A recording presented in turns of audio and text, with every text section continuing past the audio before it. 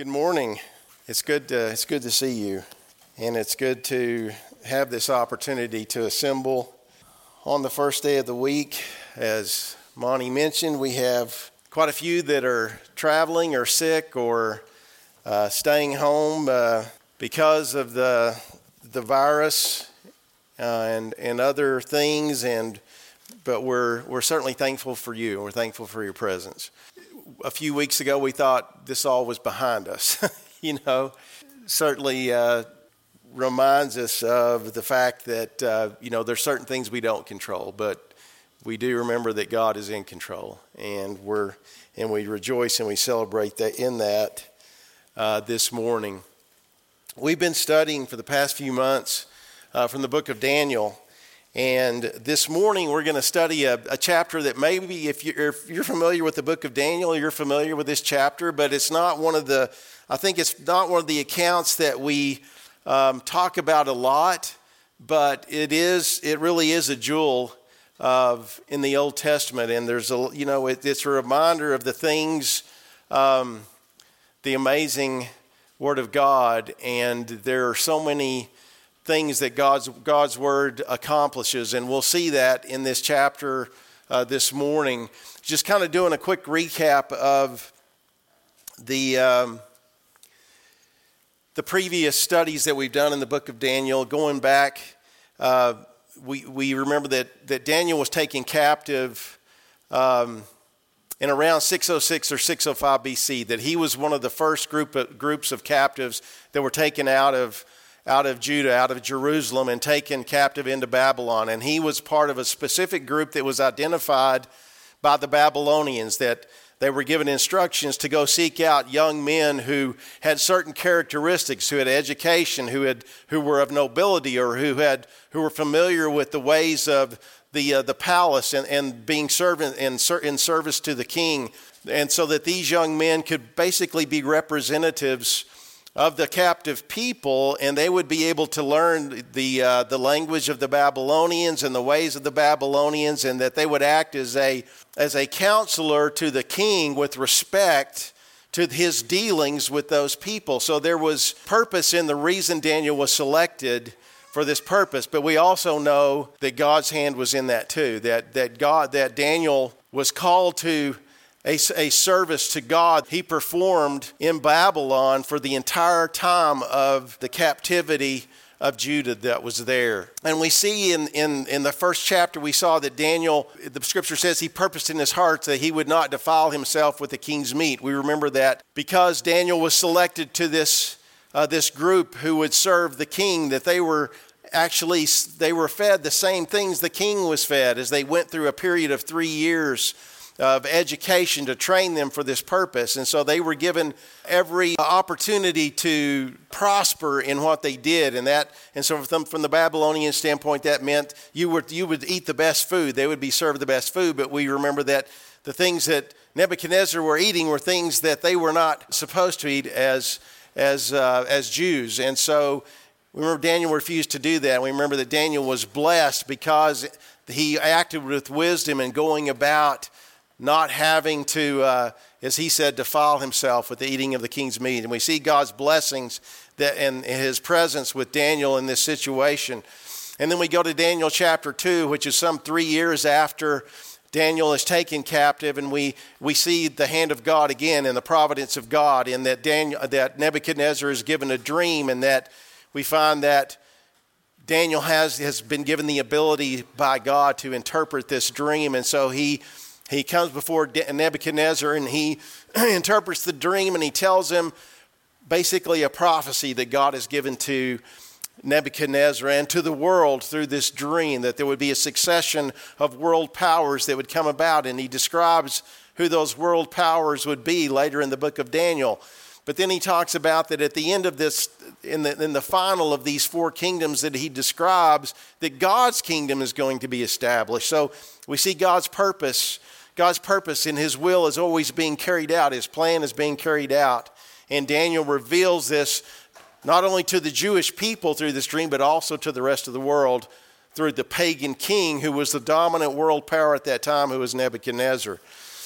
In chapter 3, which happens probably some 15 years later. So some period of time later after the events of chapter 2 and the dream of Nebuchadnezzar, maybe 20 years, 15, 20 years, sometime in that space, we find the events that happen. Actually, it's an exact number because it's around 586 BC, which is when the third and final invasion takes place for Jerusalem, where the Babylonians for the third time come in and they take captive the king and they take captive the majority of the rest of the people, and they destroy the city and they destroy the temple. And so it's left desolate as God had described. The city is left desolate.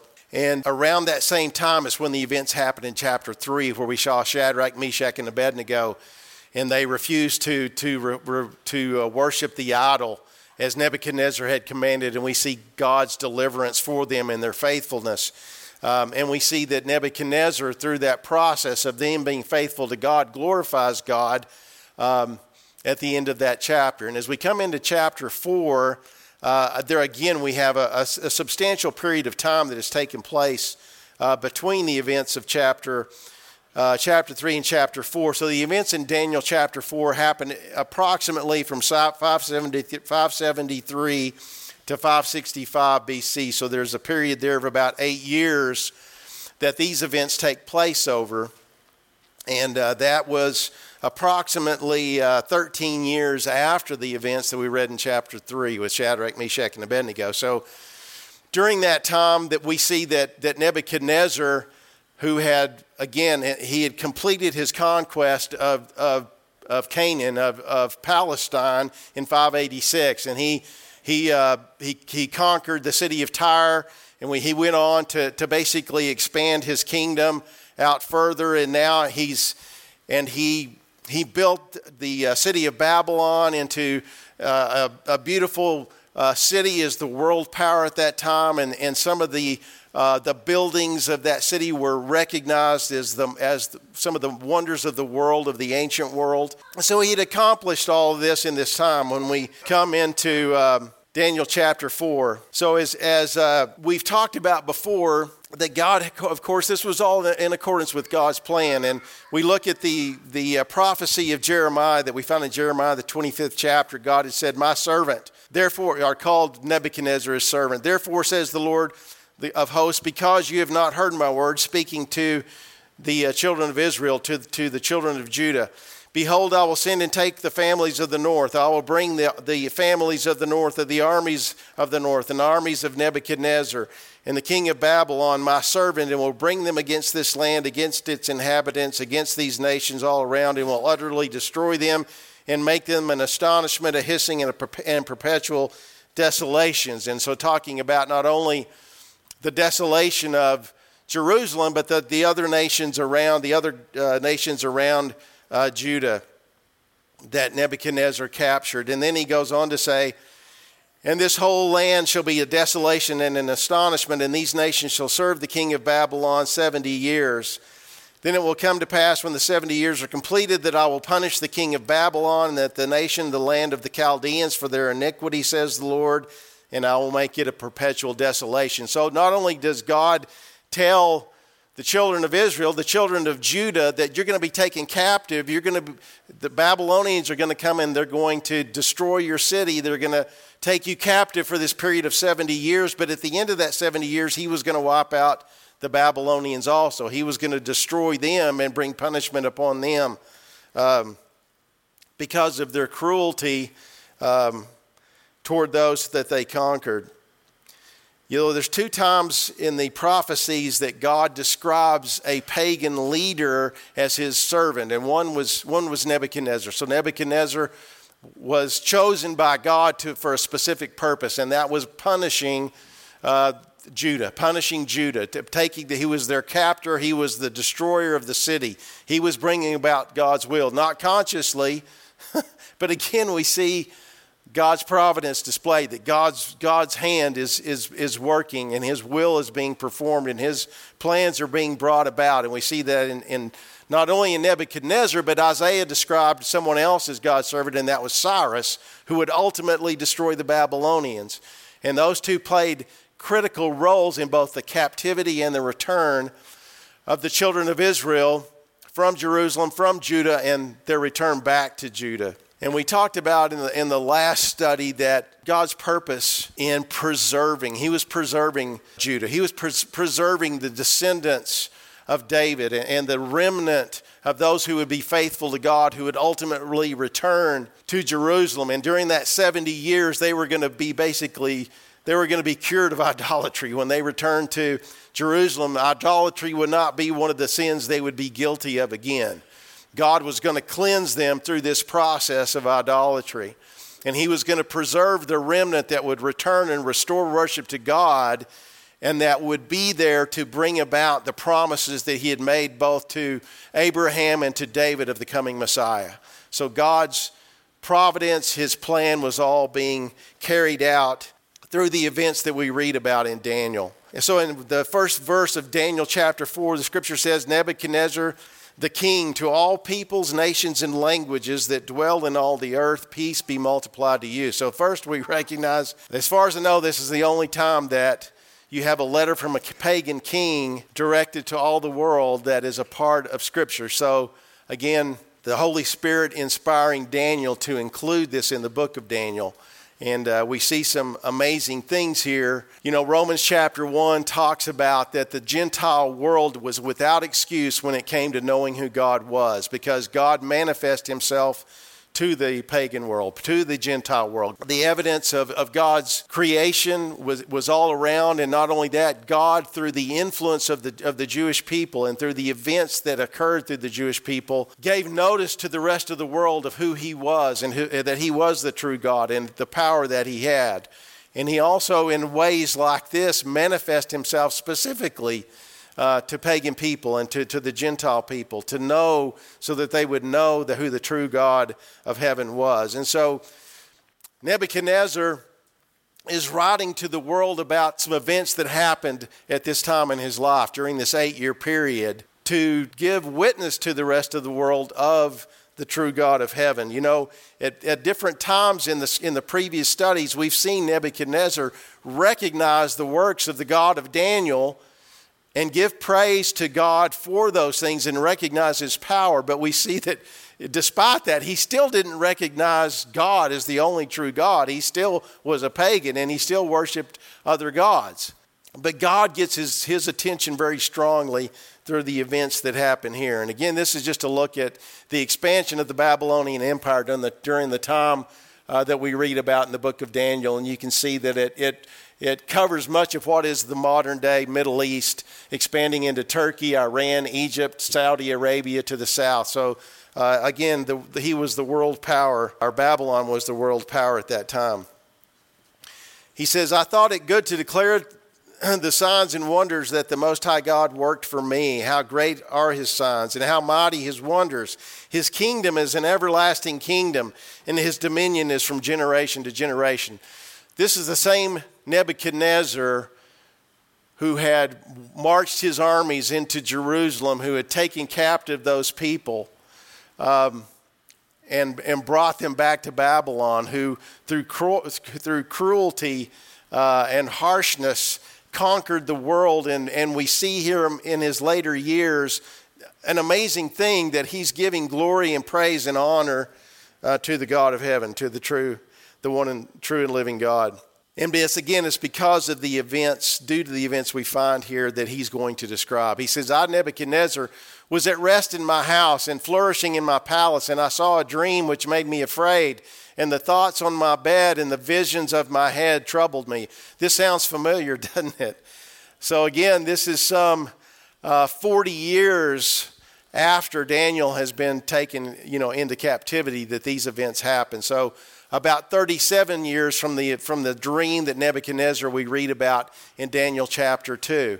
We find that God when he revealed things to pagan kings, he frequently did it through dreams. And we saw that back when Joseph was taken as a slave into Egypt, and how the Pharaoh of Egypt, God gave him a dream that was revealed, the interpretation was revealed through Joseph. And we see again the similarities of how God used Joseph in preserving his people and how he used Daniel long time, hundreds of years later, at this critical point of transition in the history of God's people.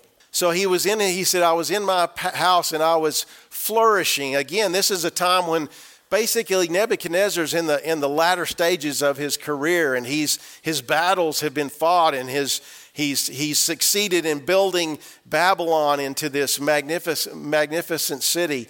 And so he's kind of sitting back, feeling like I can kind of sit back and relax and rest and enjoy all that I've done, And to me, it reminds me of the parable that Jesus gives us about the rich farmer. Remember, who had a plentiful crop, and it was such a great crop, he was going to tear down his barns and build new ones and sit back and say, take thine ease, for you've provided all this for basically your retirement. And God says, you fool, this not should your life be required of you. And then who are these things going to be? God warns us that there's not a time that we sit back and rest on our laurels, that while we're here to serve him.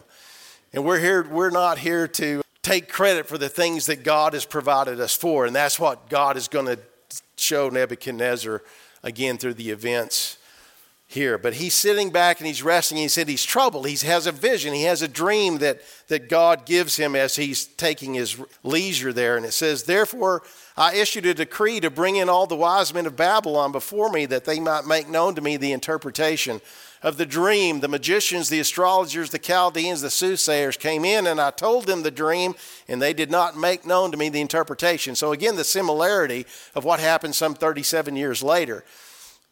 So immediately Nebuchadnezzar, when he has this vision dream, recognizes it's something unique, and it's something that he probably recognizes something God's telling him. It's probably gives him much the same feeling of that dream he had some 37 years prior. And so again, he calls in basically his counselors, the wise men of Babylon. Remember, Daniel at this point is basically like the prime minister. He's the highest ranking of his counselors, but he's not among those who come in first that we see here.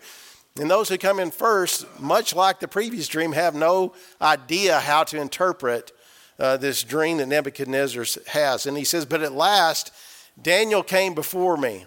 His name Belteshazzar, according to the name of my God, and him is the spirit of the holy God. So we see the mixed language of both someone who's recognizing the true God, but also is still, pagan, who's lived their life as a pagan. And he refers to Daniel because he had changed Daniel's name to Belteshazzar, which was a reference to the god Baal, who was one of the primary gods who the Babylonians worshipped. And so, but he says, but in him, in Daniel, is the spirit of the holy God. So he's recognizing the true God of Daniel, and the spirit that dwells in Daniel is the spirit of the true God. And he said, I told the dream before him, saying, Belteshazzar, chief of the magicians, because I know that the spirit of the holy God is in you, and no secret troubles you. Explain to me the visions of my dream that I have seen and the interpretation.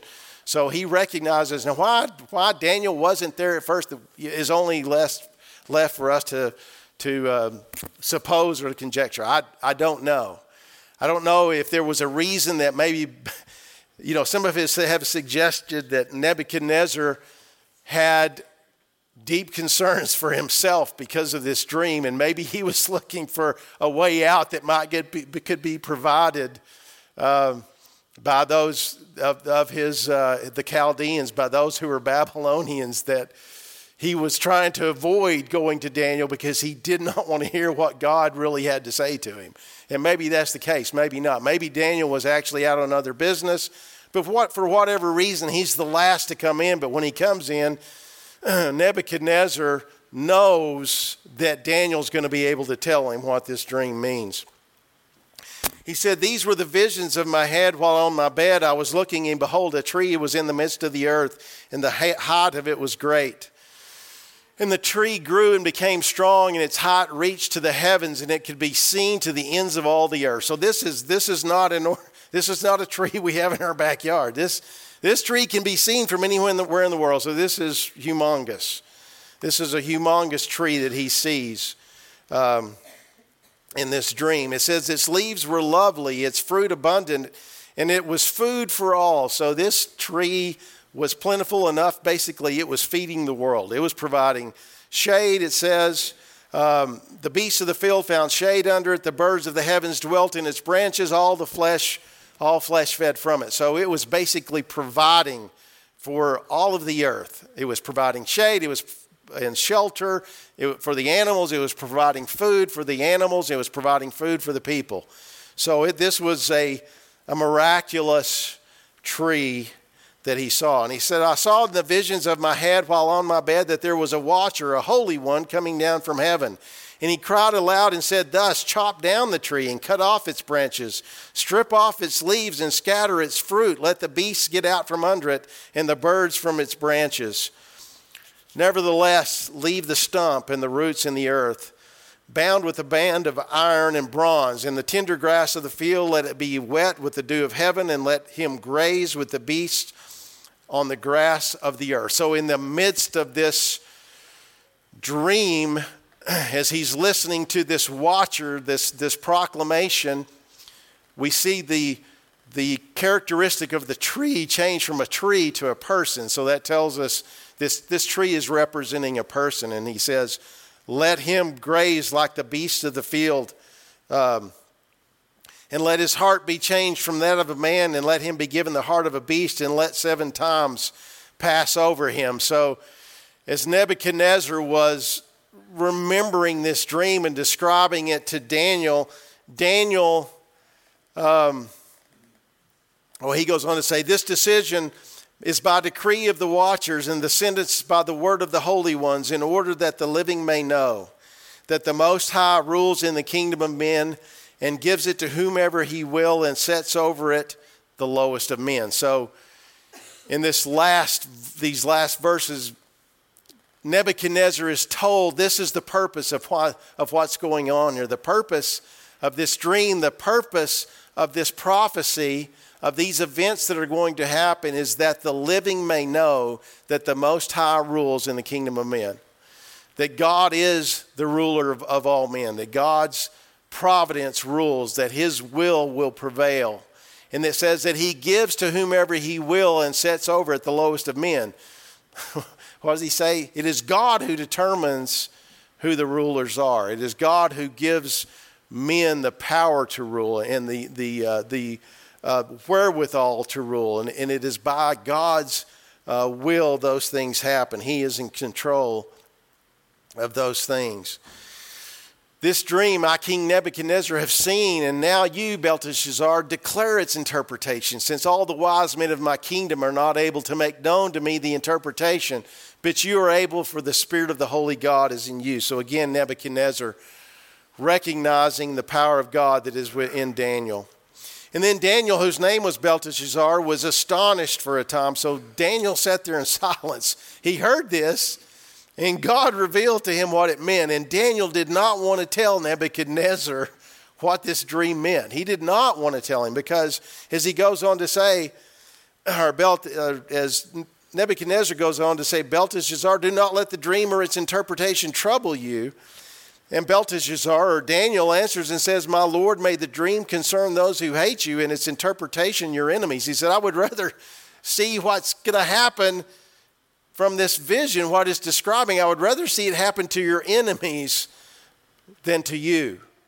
I mean, and again, we remember Daniel has served Nebuchadnezzar at this point over 30 years. He served as the king's counselor. And so there was a relationship between Daniel and Nebuchadnezzar. And we see the influence of Daniel on Nebuchadnezzar in much of the writings of this letter, or this decree that he makes. And we see the influence that God is having upon Nebuchadnezzar through Daniel. But Daniel doesn't wish bad things, just as we don't wish bad things on other people. We wish people would come to their senses, which Nebuchadnezzar's going to do, but we don't wish the hardships that are brought upon them. He says, the tree that you saw, which grew and became strong, whose height reached to the heavens, which could be seen by all on the earth, whose leaves were lovely and its fruit abundant, and which food was for all, and under the beasts of the field dwelt, in whose branches the birds of the heaven made their home. It is you, O king, who have grown and become strong. This tree represents you. Nebuchadnezzar, this tree represents you. Again, Babylon had become the world power, and who was the leader of the world power? It was Nebuchadnezzar. For your greatness has grown, and it reached to heaven, and your dominion to the end of the earth. So God had blessed, or he had provided all of this for Nebuchadnezzar. He had allowed him to basically conquer the world, to punish the world at that time, and specifically those of Judah who had fallen in, who had forgotten God, and who had become, as the scripture says, worse than even those of Sodom and Gomorrah in God's eyes. They had become that wicked. He says, it's you who's described by this tree, Nebuchadnezzar, that God has given you this blessing, and he's given you this reign to become this world power, to basically rule over most of the world at that time, or much of the world. And inasmuch as the king saw a watcher, a holy one, coming down from heaven and saying, chop down the tree and destroy it, but leave its stump and roots in the earth, bound with a band of iron and bronze in the tender grass of the field. Let it be wet with the dew of heaven, and let him graze with the beasts of the field till 7 times pass over. This is the interpretation, O king, and this is the decree of the Most High, which has come upon the Lord the King. So this is God's decree of what's going to happen to you, Nebuchadnezzar. They shall drive you from men. Your dwelling shall be with the beasts of the field, and they shall make you eat grass like an oxen. They shall wet you with the dew of heaven. 7 times shall pass over you till, listen, till you know that the Most High rules in the kingdom of men and gives it to whomever he chooses. So again, God's purpose is he's going to show you, Nebuchadnezzar, that he's in control, that any power or rule or any abilities that you have did not come from you. They came from God.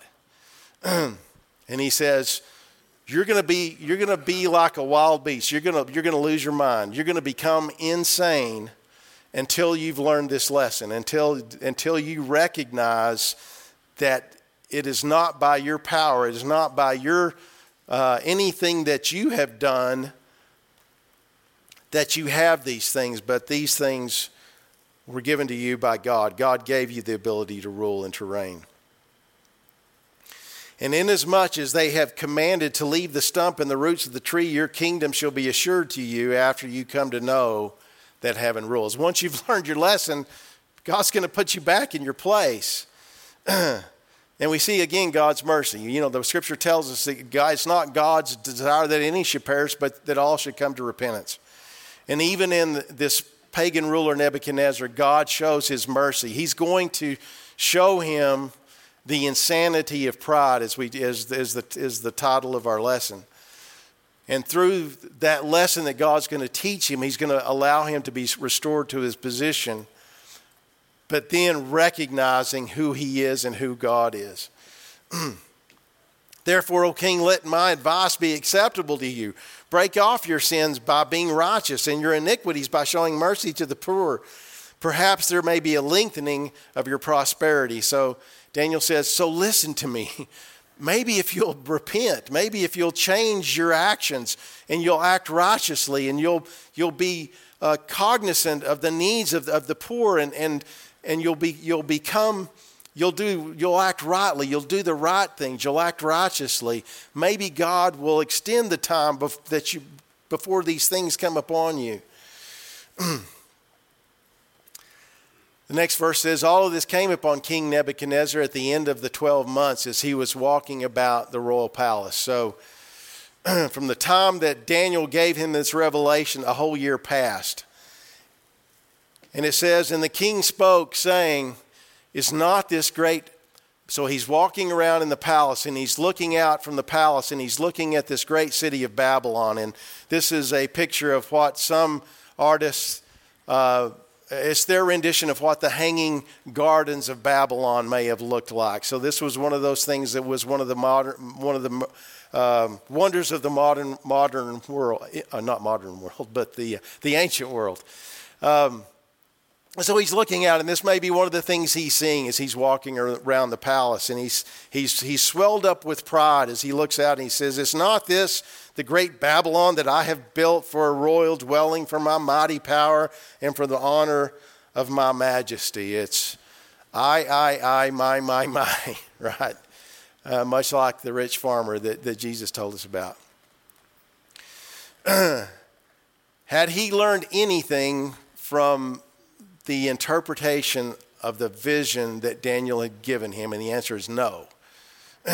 As Nebuchadnezzar looked out there, who did he give credit for all that had happened to him and for all that he had accomplished? And it was him. Had he learned anything? No. But ask, as we step back and we say, well, I mean, didn't Nebuchadnezzar build the city of Babylon? Didn't he conquer all these things? And the answer is yes, but by whose power did he do those things? Who caused Nebuchadnezzar to be born into royalty? Who had caused him to ascend to the throne of Babylon at the time of its zenith, at the time of its power? It was God. Who had given him the mental capacity to rule? Who had delivered his enemies to his hand? It was God. Who had given him and his people the talents and the abilities to imagine and to design and to build? It was God. Who had provided the natural resources, the math and the science needed to complete the great city and the marvels of the ancient world? Was it Nebuchadnezzar who provided those things? No, it wasn't. It was God. Who ruled over the kingdom of men? Who rules over the kingdom of men? It is God. Who sets whom he will in positions to rule? And again, it is God. And while the word was still in the king's mouth, a voice fell from heaven saying, King Nebuchadnezzar, to you it is spoken, the kingdom has departed from you. And they shall drive you from men, and your dwelling shall be with the beasts of the field, and they shall make you eat grass like oxen, and 7 times shall pass over you, until you know the Most High rules in the kingdom of men, and gives it to whomever he chooses. So again, this is the decree. And Nebuchadnezzar, your time has come. God gave you space. You chose not to repent. You chose not to change your ways, and now you're going to learn a hard lesson. That very hour the word was fulfilled concerning Nebuchadnezzar, and he was driven from men, and he ate grass like an oxen, and his body was wet with the dew of heaven until his hair had grown like eagle's feathers and his nails like bird's claws. And so, as the picture depicts, he became like an animal. He lost his mind. He lost his sanity. There's a medical description for people who have a form of madness where they think themselves and act like animals. Is called lycanthropy. And it's where people have the delusion that they are actually an animal and they behave like an animal. And is that what Nebuchadnezzar had? I don't know. All I know is that whatever madness he had was given to him by God. God made him that way. He was showing him, Nebuchadnezzar, this is really how you're acting. This is the insanity of your pride. This is how you look to me. You're a grass eater. You're an animal. And you're behaving as an animal. I mean, that's the insanity. That's the insanity of pride. Pride is insanity. It's not being of sound mind. It is taking credit for the glory and for the blessings given to us by God. It's taking personal credit for the things and the blessings of God. And I read this illustration and I thought it was pretty good. You know, if I took you to my desk and I opened my computer and I started it up and I went to a search engine and I went out to the internet and I said, look what I've done. I have invented computing and I have invented the internet. You would go, what? You're crazy. You haven't invented anything. You didn't invent the computer. All you did was learn how to turn it on. All you learned was how to access the programs to actually get out there on the internet. You didn't invent anything. How can you possibly take credit for the work that somebody else has done? That's crazy, isn't it? But think about human pride. Think about Nebuchadnezzar. What was Nebuchadnezzar doing? He didn't create the body he inhabited.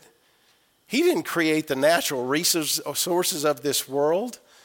He didn't give himself the wisdom and the ability and the power to rule, the abilities that he had. He gave himself none of those things. What did he do? He learned what God had already put in place. He was given the ability to learn, and he learned those things, and God blessed him with those things. But the insanity of taking credit for those things was no less than me taking credit for inventing the internet. It's insanity.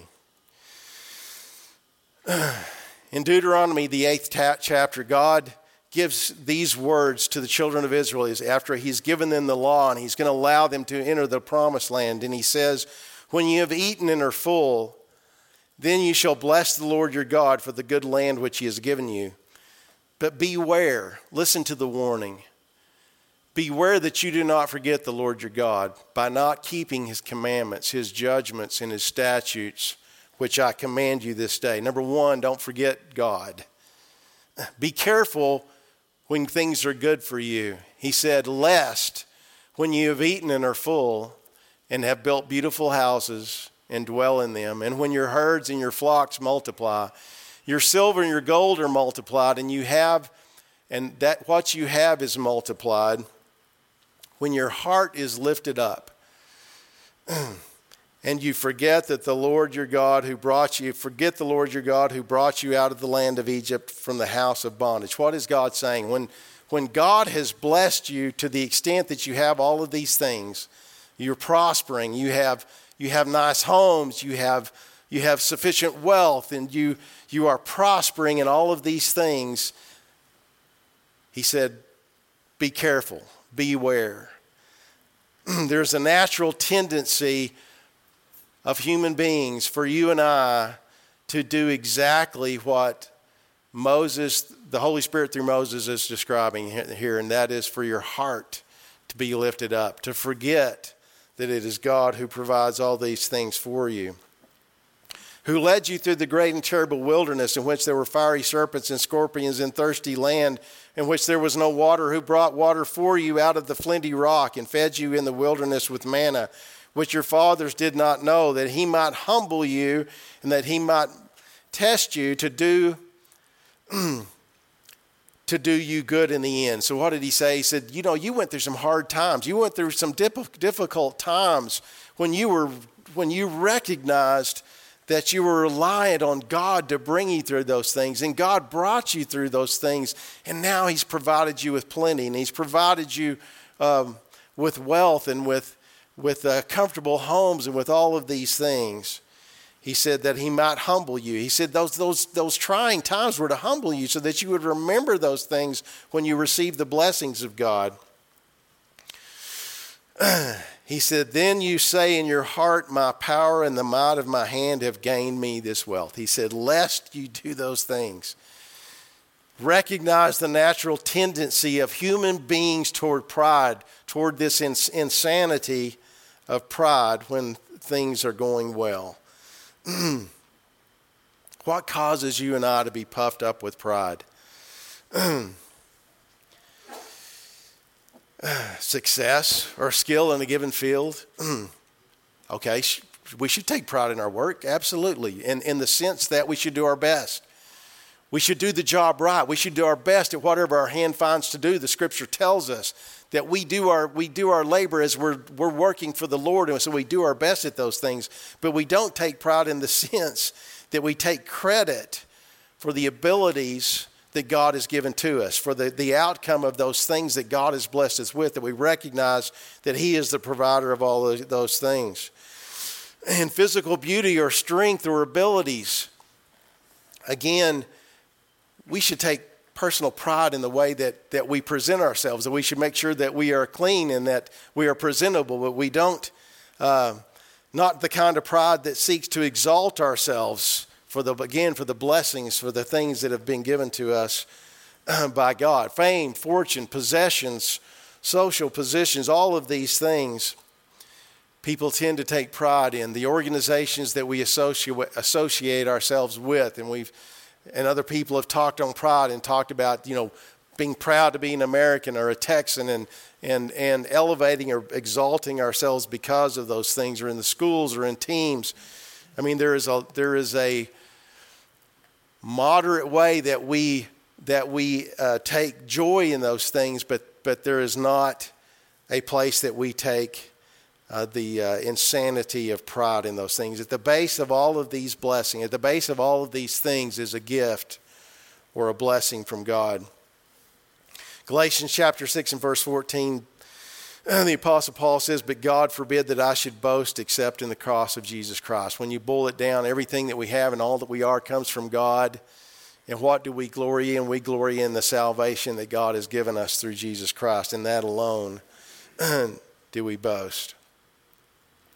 Number one, pride is insanity. Number two, God will not tolerate pride. The scripture tells us that God's not going to tolerate pride, that we see that he exhibited this with Nebuchadnezzar. Proverbs 6 and 16 through 17 says, "These 6 things the Lord hates, yea, 7 are an abomination to him." And so he lists those 7 things. The first one is a proud look. The first thing that God hates is a proud look. God hates pride. Everyone who is proud in heart and is an abomination to the Lord, the scripture says. If we are puffed up with pride and we are taking credit for the glory of the things that God has provided to us, he says we're an abomination to him. He said, though they join forces, none will go unpunished. The proud are not going to go unpunished. In 1 Peter 5 and verse 5, the scripture says, "Likewise, you younger people, submit yourselves to your elders. Yes, all of you be submissive one to another and be clothed with humility. For God resists the proud, but he gives grace to the humble." He says if we're proud, not only are we not pleasing to God, God is actively working against us. God is actively working against pride. And he said, if you're proud, if you're lifted up, God is resisting you. He is going to be working against the proud, but God's going to give grace to the humble. Number 3, pride will destroy us. It will turn us into grass eaters. That picture of depravity that we are given of Nebuchadnezzar, that's what pride will bring us to. When Ezekiel, in the book of Ezekiel, he lists the sins of Sodom. And we know the story of Sodom and Gomorrah, and we know the wickedness of Sodom and Gomorrah. But when we think about Sodom and Gomorrah, we probably don't. I don't know if you've ever read the list of sins. We're going to read them in just a minute. But before I get to that, pride will destroy us. Pride goes before destruction and a haughty spirit before a fall. Proverbs 16 and verse 18. Psalms 10 and verse 4 says, "The wicked in his proud countenance does not seek God. God is in none of his thoughts." What does he say? The proud is separated from God. Because why? Because he himself has become his God. He is not worshiping God. He is worshiping himself. He has lost sight of the true God. This is the description of the sin of Sodom and the iniquity of Sodom. So God is speaking through Ezekiel, who was a contemporary with Daniel, and he's talking to the children of Israel and talking about their wickedness and how it was greater than that of Sodom. He said, look, this was the iniquity of your sister Sodom. She and her daughter, what was the first thing he said? He said they had pride. They had fullness of food and abundance of idleness. They were gluttonous. They were lazy. They did not strengthen the hand of the poor and the needy. They were selfish, and they did not help those around them. They were haughty, and they committed abomination. That abomination is what we recognize Sodom for. But we see all of the other things that contributed to the destruction of Sodom, and the first thing on the list was pride. And God says, "And I took them away as I saw fit." It resulted in their destruction. Pride leads to destruction. And we conclude then with how do we avoid pride? How do we not fall to the deception, the insanity of pride? And the way we do that is to humble ourselves in the sight of God. Again, 1 Peter 5, verses 5 through 7, God resists the proud, but he gives grace to the humble. Therefore, humble yourselves under the mighty hand of God, that he may exalt you in due time, casting your cares upon him, for he cares for you. God wants the best for you. He doesn't want you to be insane. He doesn't want you to be in the wrong mind. He wants you to have a sound mind that his Spirit gives us to not be carried away in pride. In Luke chapter 18, verses 9 and 10, Jesus spoke this parable. To some who trusted in themselves that we're familiar with, that were righteous and despised others, 2 men went up to the temple to pray. One was a Pharisee and the other was a tax collector. We remember this parable. And the Pharisee stood and prayed thus with himself, where he prayed to himself, God, I thank you that I'm not like other men, extortioners, unjust, adulterers, or even as this tax collector. I fast twice a week and give tithes of all that I possess. His righteousness was what? It was self-righteousness. He boasted of his righteousness to God. And the tax collector, standing afar off, would not so much as raise his eyes to heaven, but beat his breast, saying, God, be merciful to me, a sinner. And I tell you, this man went down to his house justified rather than the other. So again, we recognize this parable. We see the tax collector, the publican, as he stood to pray. As the Pharisee boasted of his righteousness, the publican would not lift his eyes to heaven, but smote himself and said, Lord, have mercy on me, a sinner. And Jesus said this man was justified. This man recognized, he had a true perspective of who he was and who God is. And that is the perspective that we have to have as Christians. When God has blessed us abundantly, and that we don't be lifted up, our hearts are not lifted up in pride like that of Nebuchadnezzar, but that we always recognize the mercy that we have received from God and that we depend on from God. You know, Ty Fleming many years ago in a gospel meeting was talking about the subject of pride. And he was talking about a group of evangelists who were sitting around, and they were talking as a group, and they were talking one to the other about how many had obeyed the gospel during the meetings they had held, and how many they had baptized, and this one had done this many, and this one had accounted for this many, and there was an older evangelist in the group who kept silent, and one of them called out to him and said, well, how many have you baptized? And he said, all I've got to say, gentlemen, is Lord, have mercy on me, a sinner. Lord, have mercy on me, a sinner. Why would I boast in those things that I seem to have accomplished? It's not me who accomplished those things. It's God who accomplished those things through us. And we're blessed to be instruments of his. Anytime we find ourselves in that situation, let us remember the words of the publican. Lord, have mercy on me, a sinner. For everyone who exalts himself will be humbled, and he who humbles himself will be exalted. What does God say? Not some are going to be humbled. He said, if you have pride, God's going to humble you. Nebuchadnezzar found out that firsthand. Let's not wait for God to humble us. I don't know if you've ever been humbled in your life by God. I'll tell you, I have. I've fallen into pride at times in my life, for sure. And God has a way of humbling us, and that is God's mercy for us, because God wants the best for us. Let's not wait. Let's not wait for God to have to humble us. Let's recognize our place before God. And at the end of the time, I, Nebuchadnezzar, lifted my eyes to heaven. At the end of that 7 seasons, or that 7 years, Nebuchadnezzar was in this situation for 7 years. And at the end of the time, what did he say? The first thing he did is he lifted his eyes to heaven. His sanity was restored. I lifted and my understanding returned to me, and I blessed the Most High and praised and honored him, who lives forever, for his dominion is an everlasting dominion. His kingdom is from generation to generation. What did he recognize? Who rules over the kingdom of men? It is God. Who is he? He is one who is simply an instrument of God, who received the blessings of God. All the inhabitants of the earth are reputed for nothing. Are reputed as nothing, and he does according to his will in the army of the heaven. And among the inhabitants of the earth, no one can restrain his hand or say to him, what have you done? God's will is going to be done. At the same time, my reason returned to me, and the glory of my kingdom, my honor and splendor returned to me. My counselors and nobles resorted to me. I was restored to my kingdom, and excellent majesty was added to me. What happened? God fulfilled his promise. He learned his lesson. He returned to his position, and this was his final statement. Now I, Nebuchadnezzar, praise and extol and honor the King of heaven. He had learned his lesson. He knew firsthand. And all of his works are truth, his ways justice, and those who walk in pride he is able to put down. These are the final recorded words that we have of Nebuchadnezzar. Hopefully there's been something in the study of the morning that has been useful to you, that will encourage you and help us as we go through walking the Christian life.